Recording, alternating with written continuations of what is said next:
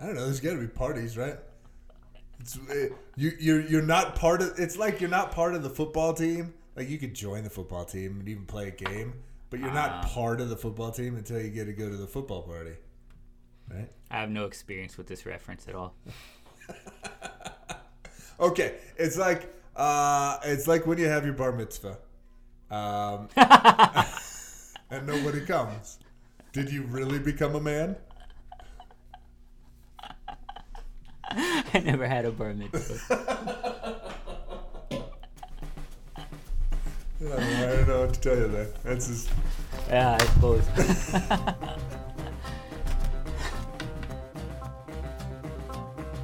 All right, internet. We're the uncultured saints, keeping it very, very uncultured saints. Very uncultured saints. Keeping it something that approximates real.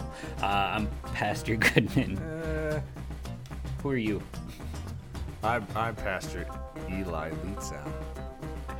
All right, so today I want to talk about something that almost nobody wants to talk about, which is pretty typical when I get to talking about my hobbies. But today, instead, we're going to talk about Christ's descent into hell, the harrowing of Hades. That's your hobby? That's not my hobby. We don't need to talk about my hobbies. That's the other podcast.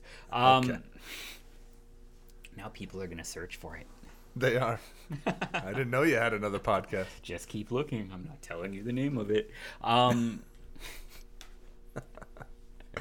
Neat. So it shows up in the Creed. It shows up in passing in one, maybe two or three Bible verses. But it's a major article in the Formula of Concord, which is the book that we've been walking through as we sort of try and relate this into culture.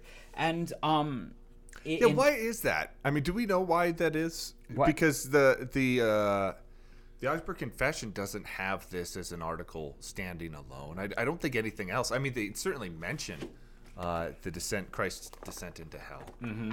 But why does this one stand out like this? Why did they make sure to throw this in there? Well, correct me if I'm wrong, but we are coming right off of the article about the two natures of Christ and the union between the divine and the human nature. And so if Christ is, died and buried and descended into hell and on the third day rose, well, how did he descend into hell? And again, we sort of butt up into the limits of our reason. And, confront that faith actually does mean faith, that sooner or later we are actually going to have to trust God on this thing. Am I off base here?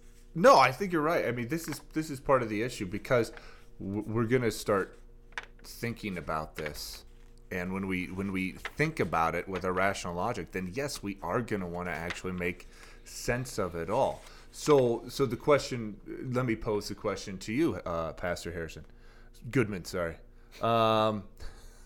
They're going to expect way more when we start to expect a Pastor Harrison. He's a president. Lower your expectations, folks. Yes, no, I apologize. But so when Christ descended into hell, if you would have rolled away that stone, would Christ's body have been there? Okay, so when, and the honest answer is I don't know. I do know that the divine and human nature are in communion with one another, and so they don't divorce from each other at the crucifixion. And so I'm certainly willing to say that of course Christ in his body descended into hell, but if you want to start to get into the how and the exactly when, and was like, did he rise like right away as soon as they rolled the tomb shut and just sort of pace for a while, get bored, go into hell, get bored, come back? I don't know. But what matters though is that he did. What matters is that he proclaimed to the spirits in prison the victory won upon the cross. Yeah, we've already talked about this with this sort of thing. Right. And it was like you said, last week and probably the week before when we were talking about communion, talking about the nature of Christ and all of this. It goes to say, okay, so Christ is bodily at the right hand of God. Yeah. So what does that mean for communion? Oh, yeah, he's there. Christ is there. All of Christ. Yeah. Right? Not like the toenail in this piece and the finger in that piece. Christ. You receive the body of Christ. That's what the word says. Exactly. Right. You receive God and man. Mm-hmm. You receive the body of Christ. In the same way, in this descent into hell, he descended. You cannot, we talked about this last week, you can't separate the two natures of Christ in his person. So, I mean, the problem with this is the people who get really hung up on these kinds of details usually have a bigger problem. Like when we look at pictures of Christ descending into hell, we're like, well, how come his clothes didn't catch on fire? It's a good question. Right, except it's really a pretty stupid one, because you're trying to disprove the whole of the religion by the detail that you're assuming and imagining in the first place. It's sort of like when the surgeon comes in to tell you about the operation he's going to do on your mom. My mom just got her hip replaced.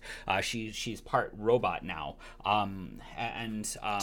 Terminator. Yeah, she was scary before. I love you, Mom. The fourth commandment's a thing. But when the surgeon comes in and starts to explain the procedure, and your eyes kind of start to glaze over at least a little bit because you don't exactly know what's going on, but you know it's also not your responsibility to know what's going on. He's informing you of the high points of what goes on so that you can find comfort in the fact that he's got it under control. Now, if I want to sort of say, well, because I don't understand that and I'm going to write in the details I don't understand, there's no such thing as a surgeon, even though he's standing right there and talking to you.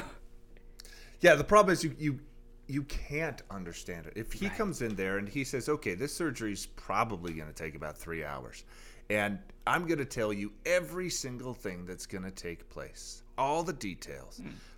Even if he did that, you couldn't understand it. I don't want to. It's gross. Tell me you got it under control. Give me a couple high points and then tell me everything's going to be okay. Give me some gospel here. It's gross. It is. It's a hip replacement. It's not gross. Blood and guts and I don't know. So when we talk about this, though, again, this is part of a larger whole that we take on faith. Again, assuming that, well, whatever happened, Christ, who is God and man, died on the cross and rose from the dead to forgive my sins and through the waters of baptism name me his child. There's going to be a limit to how I understand that works because, well, God is smarter than me. If I could completely understand everything God was up to, my God is not particularly impressive. When we start to kind of get into the the nitty gritty, especially with people out there who are challenged by the faith, I think that sometimes we get put on our heels in a way that makes us almost embarrassed of God. Rather, we should be going on the offensive here. Like instead of saying, well, I'm embarrassed because I can't prove exactly every step of this thing, and so clearly it must not be true, go on the offensive and say, look how impressive God is. You're right. Of course he does things I can't understand. Why wouldn't you expect the God of the universe to be bigger than your mind? Why wouldn't you expect that the things he does would be different from your imagination? These are, in the end, that's where we have to be. And this is the issue, and I think we've all had that. We've all had conversations with family members or friends or classmates or all of this sort of stuff, where they do bring up these straw man arguments. They do bring up the whole idea that if you can't understand it all, or if things don't make complete and utter rational sense in every single minute detail, then that proves that it's wrong. So if they can say, well, yeah, did Christ descend into hell in his flesh, and was he wearing any clothes, and he would burn up and his body would burn, hence all of Christianity's wrong. It's just silly. Right. And so this straw man argument, which it's an argument that's not real, like the straw man that chases away the crows. We hang this thing out there and we say, look how silly this is, let's all run away from it. That's no way to actually approach something seriously. Rather, this is given as an image for our comfort. This is why we do theology. It's about comfort. It's comfort for troubled consciences. And so the image of Christ descending into hell, kicking open the doors, being victorious over the demons that are down there, that's actually given for our comfort. And this is how it has been historically presented. Like there's a bunch of art about this where Christ is like rushing into hell with a banner behind him, with waving the flag and stepping on the devil. There's pictures of him like ripping people out of the mouth of the beast. That what's presented here isn't simply a literal explanation of what's going on, but imagery that is to speak to your comfort. It's what good art inside of the church is always supposed to do. Yeah, and let's make just a quick distinction in what you're saying there. When we say the Apostles' Creed and we say, and he descended into hell, that's not a picture of something. He did that. He literally did that. True. What you're speaking about is when we present it. How we present it, how we actually depict it. Now, obviously, and see, this is where the Book of Concord would call it the sophists. But this is where the opponents of the church would come against us and say, well, look, your artwork about Christ descending into hell has him wearing a robe and he's got a banner. Is that a cloth banner? Is that a paper banner? And how come so it's what not kind on fire? Why isn't it on fire? And oh, there's gates there. Okay, so is hell made out of brick? Is it made out of iron bars? What type of locks were there? Dude, stop. It has all of these sorts of, again, straw man arguments. And we have this artwork, again, for our comfort. This is the way in which, yes, this is what Christ did. And you know what? I can't understand what the descent into hell fully meant. I can't tell you step by step what he actually did. What I know that he did in doing that is he undoes all of the power of Satan. It's done in his descent of hell, descent into hell. And so the artwork, or Christian artwork, what does that show? Yeah, it shows Christ with a banner stepping on Satan's head. Is that what literally happened? I don't know. It'd be sweet if it did, maybe, but I don't know. Right? Maybe not. Maybe it was just him showing up and his presence sent them all scurrying into dark holes. I don't know. I don't know what literally happened, but the artwork helps us. Right. It paints a picture, again, that goes toward comfort. When I look at these... Literally, it paints a picture. Great literal use of the word literally. It paints a picture, though, where we can actually see with our eyes an image of what was done on the cross where Christ destroyed death. He literally kicked open the doors to the grave so firmly that well, they can't hold us there anymore. He literally kicked it open so that if you want to stay down there, you have to choose to stay down there. Like if you want to go into hell, you have to choose to go in there, shut the door, and lock yourself in, because they don't hold you anymore. It's not that kind of prison. Christ has destroyed the prison that is death and the grave by his death and burial and resurrection.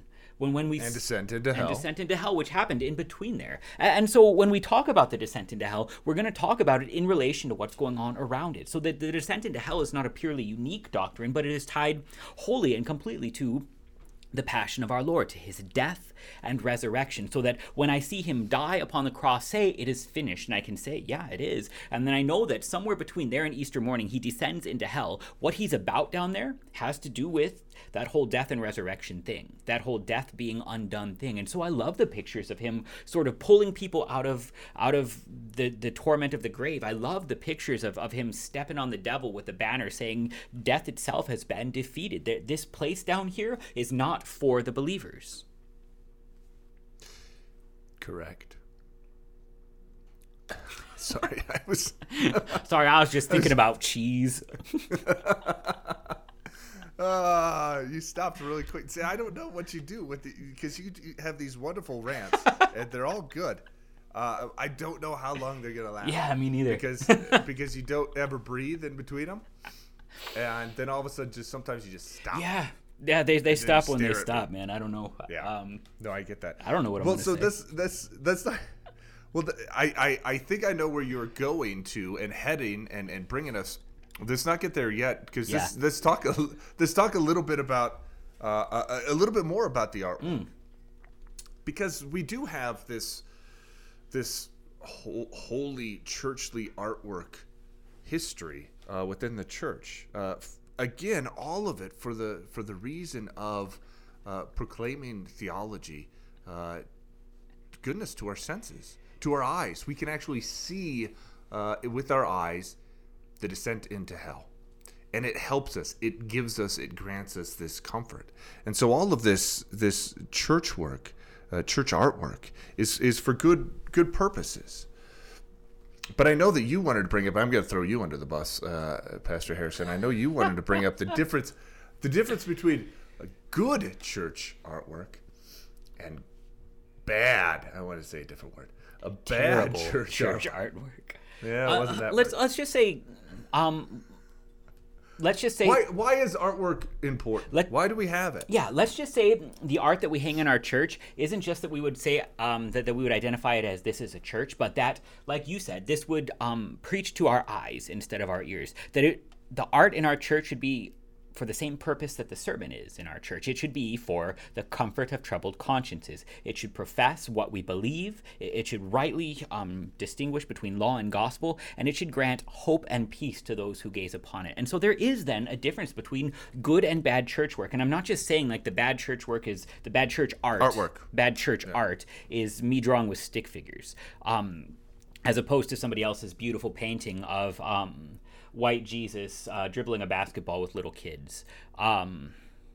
It's you want some homework, internet? Yeah, check it out. Google it, Jesus balling out. There's a picture, and it's terrible art because it doesn't actually teach anything about what our faith is. Good artwork inside of the church. He's got a good crossover. He does. He would have the best killer crossover ever. He would take Tim Hardaway. Tim Hardaway was this basketball player back in the 90s. He played with the Golden State Warriors. He had what was called the killer crossover. Now, I don't know if you're familiar with that. Harrison's just staring at me right now. This is the stupidest thing in the world. All right. So. No. So, but this is actually my point. Like, there are certain things that you don't need to compare Jesus to. Comparing Jesus to Tim Hardaway, as great as his crossover was, not a useful endeavor. So when we talk about Jesus being portrayed in art in our church, there is a good way and a bad way to do it. And that doesn't just mean that you get the details of his skin tone all right, although Blue-eyed Jesus, I doubt it. Middle East, just saying. But the Jesus that is portrayed in your church should be doing Jesus stuff.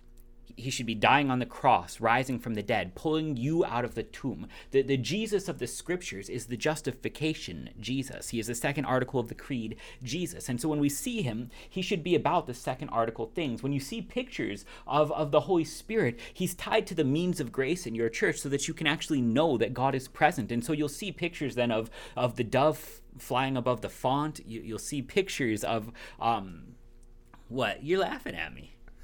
No, I'm laughing at Jesus playing basketball. Did you Google it? Oh, man, he got game. He does. That's bad church art. So when we gather around, and we actually are given something to look at, and you can see it in stained glass. Your church might have even a crucifix in there, a cross with a big dead Jesus hanging on it, so you can actually look at it and say, I know that my sins were forgiven, and I know that my enemy's sins were forgiven because look at where my God died for me. The art in the church is so important because it starts to speak to the larger reality of the victory that we have in Christ Jesus our Lord. There is such a thing as bad church art because you can look at it and not understand anything more about God than he balls out. That's not helpful. No, I like how you're putting that because again, let's draw the distinction between we're not saying that only great Renaissance art depicting Jesus from Michelangelo and Da Vinci and all of these wonderful. That's not the type of art that you're talking about. It doesn't have to be that. No. It could be a modern day painter painting in a modern day way, but let's make sure that the Jesus that he's painting is doing, like you said, Jesus stuff. Right. And let's make sure that when I actually look at the art, I know what it is depicting to me, so that I could say, oh, there's the comfort, because it's Jesus in the manger, God becoming man for me. Awesome. It's not this ambiguous nothingness or Or it's not this Jesus playing basketball. Right, and there it can actually start to take some liberties to preach. And so the really great Christian art, there's a whole sermon in that, and the more you look at it, the more you start to see that you would uncover more of your theology. And so even in modern artists, so Ed Riojas has been a big helper to higher things.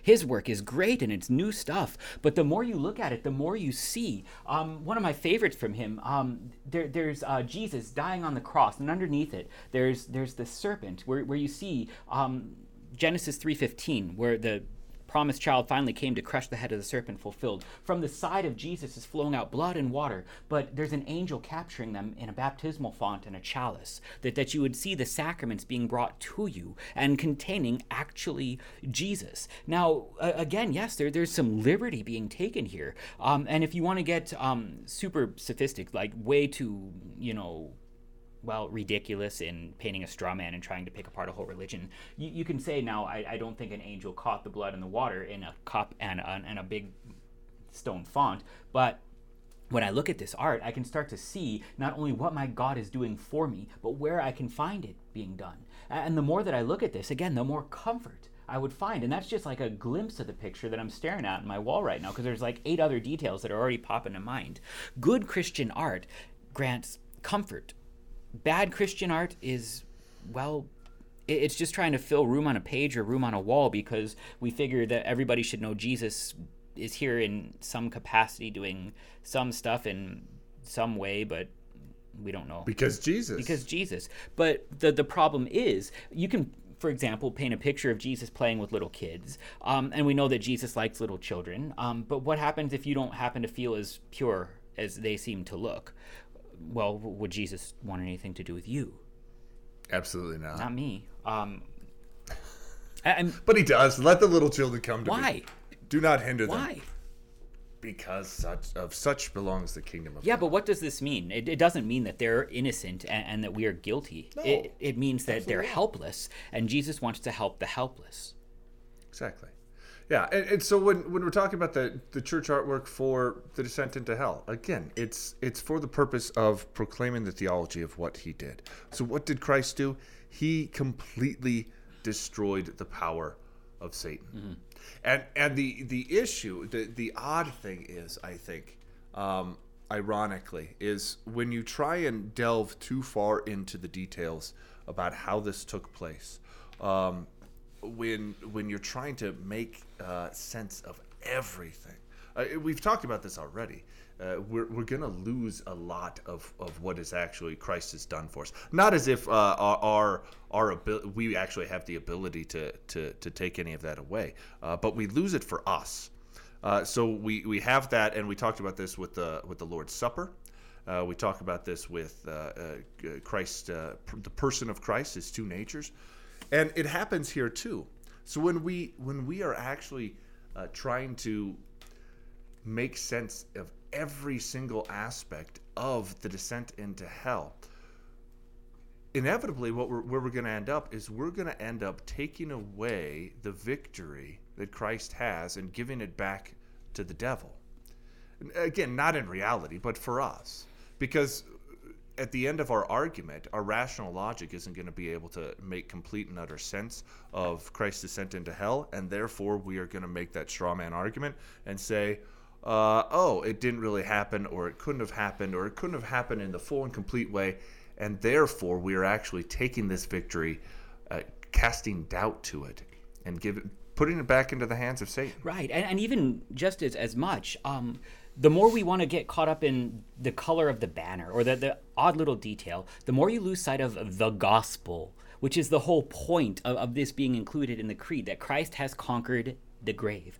When we do this in the world too, you can ruin somebody's story just as well. They want to tell you about this really cool thing that happened on their vacation, and they're trying to get to it, and they're just getting to the best part of the story, and they're starting to maybe talk a little bit faster. They're so excited about it, and you interrupt them, and you're like, now hang on, what color were the floor mats in the rental car?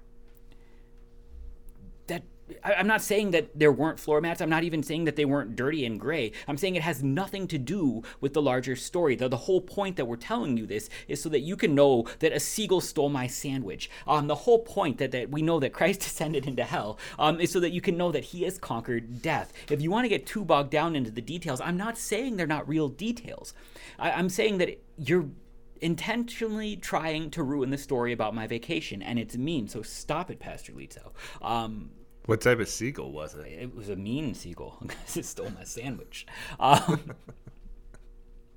So when we're dealing with this, then we talk about the descent into hell in light of the gospel that Christ, who has died on the cross and risen from the dead, destroyed death. And this is how Luther wants to approach it in this sermon. Well, and this is an interesting thing too, because I think when we're saying the creed, when maybe new Christians or I know that I've had this with my confirmants, I talk about, okay, this descent into hell. And I try and simplify it really easily. But I ask this question. I say, hey, this descent into hell, is this part of Christ's punishment for sin? Is this part of his humiliation, if it were, as it were? And we hear this descent into hell, and we automatically think, well, yes, that's what hell's right? For. That's what hell's for. So it's got to be the more bad stuff that Jesus is taking on. It's not. This descent into hell is good. It's his victory lap. It's him going down there and preaching end zone dance, the Icky Wood Shuffle.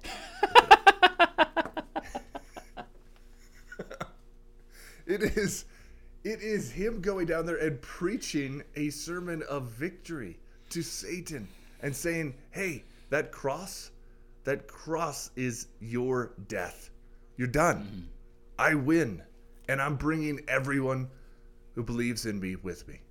You've got nothing over them. Absolutely nothing. That's fair. What a phenomenal sermon.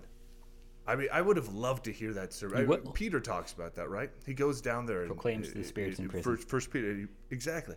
I would have loved to hear that. I know I will. Just let me run with this a little bit. I would have loved to actually hear this sermon and just see Satan and all the demons just trembling for however long Christ was preaching this sermon, in whatever way Christ was preaching it. Whether he was actually using words, or if it was just his presence, or if he had a banner and he was literally stepping on Satan's neck. I would have just loved to see that. Okay, but how long was the sermon? Because you make fun of my short sermon. So what if his sermon was only like 8 minutes? Are you going to make fun of it? I'm just For the 5 minutes that it was, or for the 3 days that it was. Ooh. It would have been phenomenal. And I know, we get to hear it. We get to hear it every Sunday. Hopefully your pastor gets to preach that and does preach it every Sunday to you. Right, and even more specifically, there's a day in our church calendar that is almost entirely devoted to this, and it's largely because this is when Luther himself really preached on the descent into hell, and that's the Easter Vigil, that Saturday service that happens right before Easter Sunday, where we wait. Where we recognize that there's more being done than our eyes can see, but we wait in expectation and hope and even a little bit of joy, knowing that as dark as it is this night, Christ himself is already preaching the victory sermon, even if it's in hell itself. And he will rise, and we will rise. Easter Vigil is awesome. You should go. Yes. No, it's one of my that and Christmas midnight service, I think, are my two favorite services the whole year. Easter Vigil is phenomenal. Absolutely. It's that service of darkness turning into light. And again, the imagery is powerful. All right, so Pastor Goodman, let's move along a little bit here, because there's a lot. Oddly enough, this is the shortest article in the whole thing, but there's a lot that we can cover here. Yeah, we talk a lot. Yeah, we do. So our English does a horrible job with theology a lot of times. And so we get this blanket word hell, and that can mean a number of different things.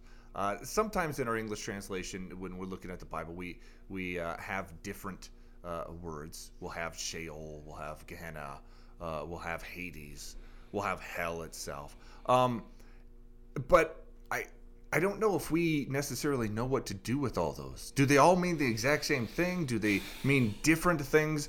Because when we say he descended into hell, what is, okay, so what, where, what, which one?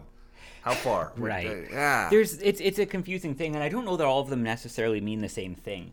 And so, like, the question then is, when Christ descended into hell, and I look at the picture of him, like, sort of reaching in there and helping people while he stands on the devil's head, does that mean that, like, Moses went to hell because he happened to die before Jesus came there? Moses, who was faithful, Moses, who's actually talked about as a saint, is he being punished because Jesus didn't die yet? And we would say, well, no. No, he didn't, and yet that hell is the hell that we're all in. Perfect. Right? Every single one of us. And so I guess in artwork, where you have this artwork of Jesus taking us out of the mouth of the beast, again, this isn't us down in hell, but it's us being taken from and saved from the power of the devil. Death too. And so it's death, yes, sin, death, and the devil, right? Mm-hmm. And so it's us being brought forth from this, and Jesus is the very one doing this, and so it's him undoing the power of Satan. It's the same way. It's the same way as last week when we talked about Christ seated at the right hand of the Father. That isn't a literal place. The right hand of the Father is his power and authority over all things. Well, here in this depiction, Christ is taking us from the power of Satan and sin and death because he conquered them. Right. And so when Luther talks about this, he doesn't necessarily want to get bogged down into, is this Sheol or Hades or Gehenna? He says, look at how this is attached to your being saved from sin, the wages of sin, death, the power of the devil. Look at how you have the victory. And this is maybe the right way to approach it, that if you want to sort of say, now how hot is it and are there pitchforks, recognize that there is, well, an image of the pains of death today, here, now. That we are right now in a state of body in decay, heading towards death because of sin. And so when we talk about Christ's descent into hell, we talk about it in relation to this, that he is destroying death as he has forgiven sin, that he has robbed the devil of his ability to accuse you of it and punish you for it. And so when we talk about this, we talk about this in light, again, of not the details of the outer darkness, because what is that to do with you, O Christian? You're one rescued by God. Rather recognize that this is the state of all of us right now. You're heading towards the grave, and Christ pulls you out of it. There was another wonderful Easter Vigil sermon by somebody, actually a better preacher than Luther, by the name of John Chrysostom, whose Chrysostom was a name given to him, kind of like Jesus Christ isn't his last name, but Christ is the Messiah. It's not. Christ is the Messiah. You know that. So Chrysostom literally means golden tongue. This dude could preach. And so he preached a very, very famous Easter sermon. And I'm going to grab just a little chunk of it again, because he's talking about Christ's descent into hell in this Easter Vigil sermon. Chrysostom wrote, "He has despoiled Hades by descending into Hades. He vexed it, even as it tasted of his flesh. Isaiah foretold this when he cried, 'Hades was filled with bitterness when it met thee face to face below, filled with bitterness, for it was brought to nothing, filled with bitterness, for it was mocked, filled with bitterness, for it was overthrown, filled with bitterness, for it was put in chains. Hell received a body and encountered God. It received earth and confronted heaven. O death, where is your sting? O Hades, where is your victory?'" This is just as good as preaching gets to me. This is the fullness of the article that we're talking about right now. Christ in his body descended into hell. That hell was vexed as it tasted the flesh of God. That hell was filled with bitterness and utterly brought to nothing. That was mocked and overthrown as Christ descended there to preach the victory. That hell actually received the body of God.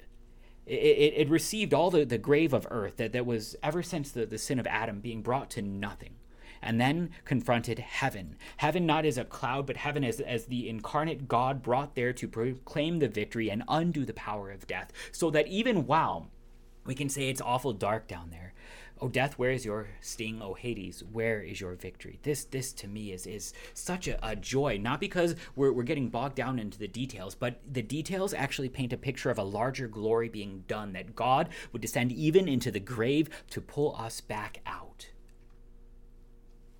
Yeah, he's a pretty good He's preacher. phenomenal. Hey, It's a pretty short sermon, too. Yeah. Yeah?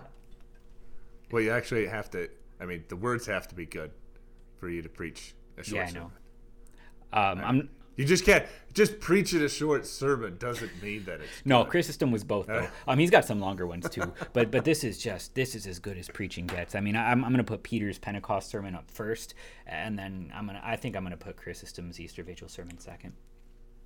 No, I'm putting Jesus proclamation in hell. All right, we first. don't have that See? one. You're right, but see, I'm you're better. Right. I'm better than you. Yeah, you are. Okay. Because Jesus is number one in my book. I bet you have a picture of him playing basketball in your room. I do. Jesus Shuttlesworth. So what does this mean, Pastor? What does Christ descent into hell mean? What? I think haven't we been talking Right, about but that? hit the now and It means that death is done. Oh, you want to hit the now? Yeah, I and want to not hit the dead. now and Yeah, not okay, yet. Sure. Well, yeah, okay. So Luther in his sermon kind of wraps it up at the end, and he talks about martyrs going to their death, mocking the grave. He talks about martyrs going there, mocking the people who are actually going to murder them and kill them, laughing with joy. And the question is, how in the world are they doing this? Why are they able to do this, knowing that the tortures that are coming before them? He speaks about one holy martyr imagining that every single torture that was taking place was just another tune that she could dance to. That's beautiful. So, how do they do this? How do they know of this victory? I think it's the same way of how Paul talks about knowing or being able to have joy and peace and comfort in all things, in suffering and in the best of times. Mm-hmm. In trials and temptations, and in the most glorious times of your life. What this means for us is that, again, Christ has this victory over sin, death, and the devil, and that we don't just have to wait for it. It's not that we will have it someday. It's that we have it now. It is ours right now. The victory over the grave is ours right now. The victory over Satan is ours right now. Victory over sin is ours right now. It's handed over to us. Why? Because Christ, our head, is the one who defeated it all on the cross, and then preached that sermon in his descent into hell, and then showed it in victorious resurrection, and then ascended to heaven and had all of it placed under his feet. And if our head is there, and he has made us to be his body, then we have to be there too. All of his victory has to be ours. When he preaches to the demons, he preaches not only do I have victory, because this victory isn't for him. This victory is for us. It's for us right now. So this is the issue, right? This now and not yet. Because everything in this world is telling me differently. Everything in this world is screaming that I don't have this victory. And this is what the devil does too. When we read the large catechism and we dig into this lead us not into temptation thing, right? I think we've talked about this before. What is the main way in which the devil tempts? It's not to get me to steal a candy bar. I'm going to steal that candy bar on my own. Yeah, you did. They were trick-or-treaters. They were trick-or-treaters. From my kids. Well, yeah, they were my kids. Oh, okay. I stole it from That's their the dad tax. That's the thing. It's the dad tax. It's different. Taxation is different.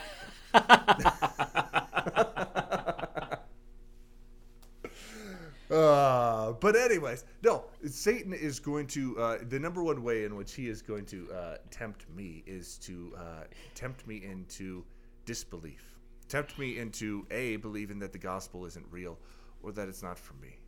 And this goes all the way back to describe for me in full detail the descent into hell. Oh, you can't. That must mean it's not real. Well, that's horrible. Or, okay, maybe it's real, but it's not real for you. Because look at your life. You've got cancer. Look at your life. Your mom just died. Look at your life. You're dealing with this sin and you can't get over it. So obviously this gospel, if it is real, it's not for you. And Christ's victory over sin, death, and the devil, it doesn't look real because the devil's whispering quite a lot into your ear. That's magnificent. I can't top that. Yeah, no. You can, because I left it there. I left it with Satan winning. So you gotta expound and say Satan doesn't win. But I want you to keep doing. You're on a roll. I'm not going to jump in on this. I don't know now. Now it's just gonna be played. Jesus wins. It's like Jesus. Crossing there's over like that 2 8-year-old. seconds. There's 2 seconks left. And he does a killer crossover on an 8-year-old. On an 8-year-old, right? And then he dunks right in his face, and he wins the game. Church art. No, but the now but not yet. So this is where we do have to sit, right? Because we are sitting in the not yet. And so I'm sitting here in a hospital bed. Or I'm sitting here next to a hospital bed, and I'm watching all of this stuff take place. I'm watching death, decay. Or goodness, I'm sitting at a funeral, and I'm looking into that casket, and I'm seeing a dead body, and I'm seeing a victory for death, obviously, because there's a dead body there, and victory for the devil, obviously, because look, he's dead.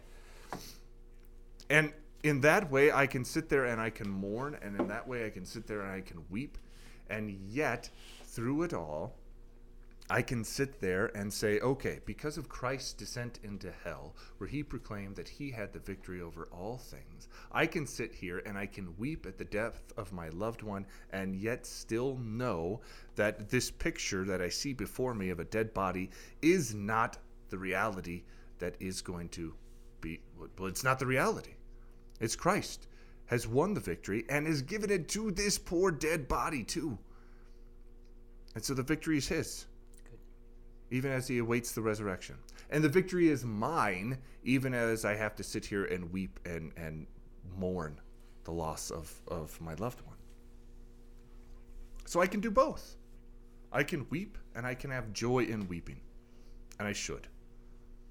So, yeah, with that taste of victory, recognize that when you say the creed, what you're talking about when you say Christ descended into hell is nothing less than that comfort of the not yet, nothing less than the victory that we have as Christ has destroyed sin, death, and the power of the devil. And then rejoice. The victory's yours. Absolutely. All right, internet. Jesus for the 3-pointer win. Swish. I hate you so much. All right. Thanks, internet. We out.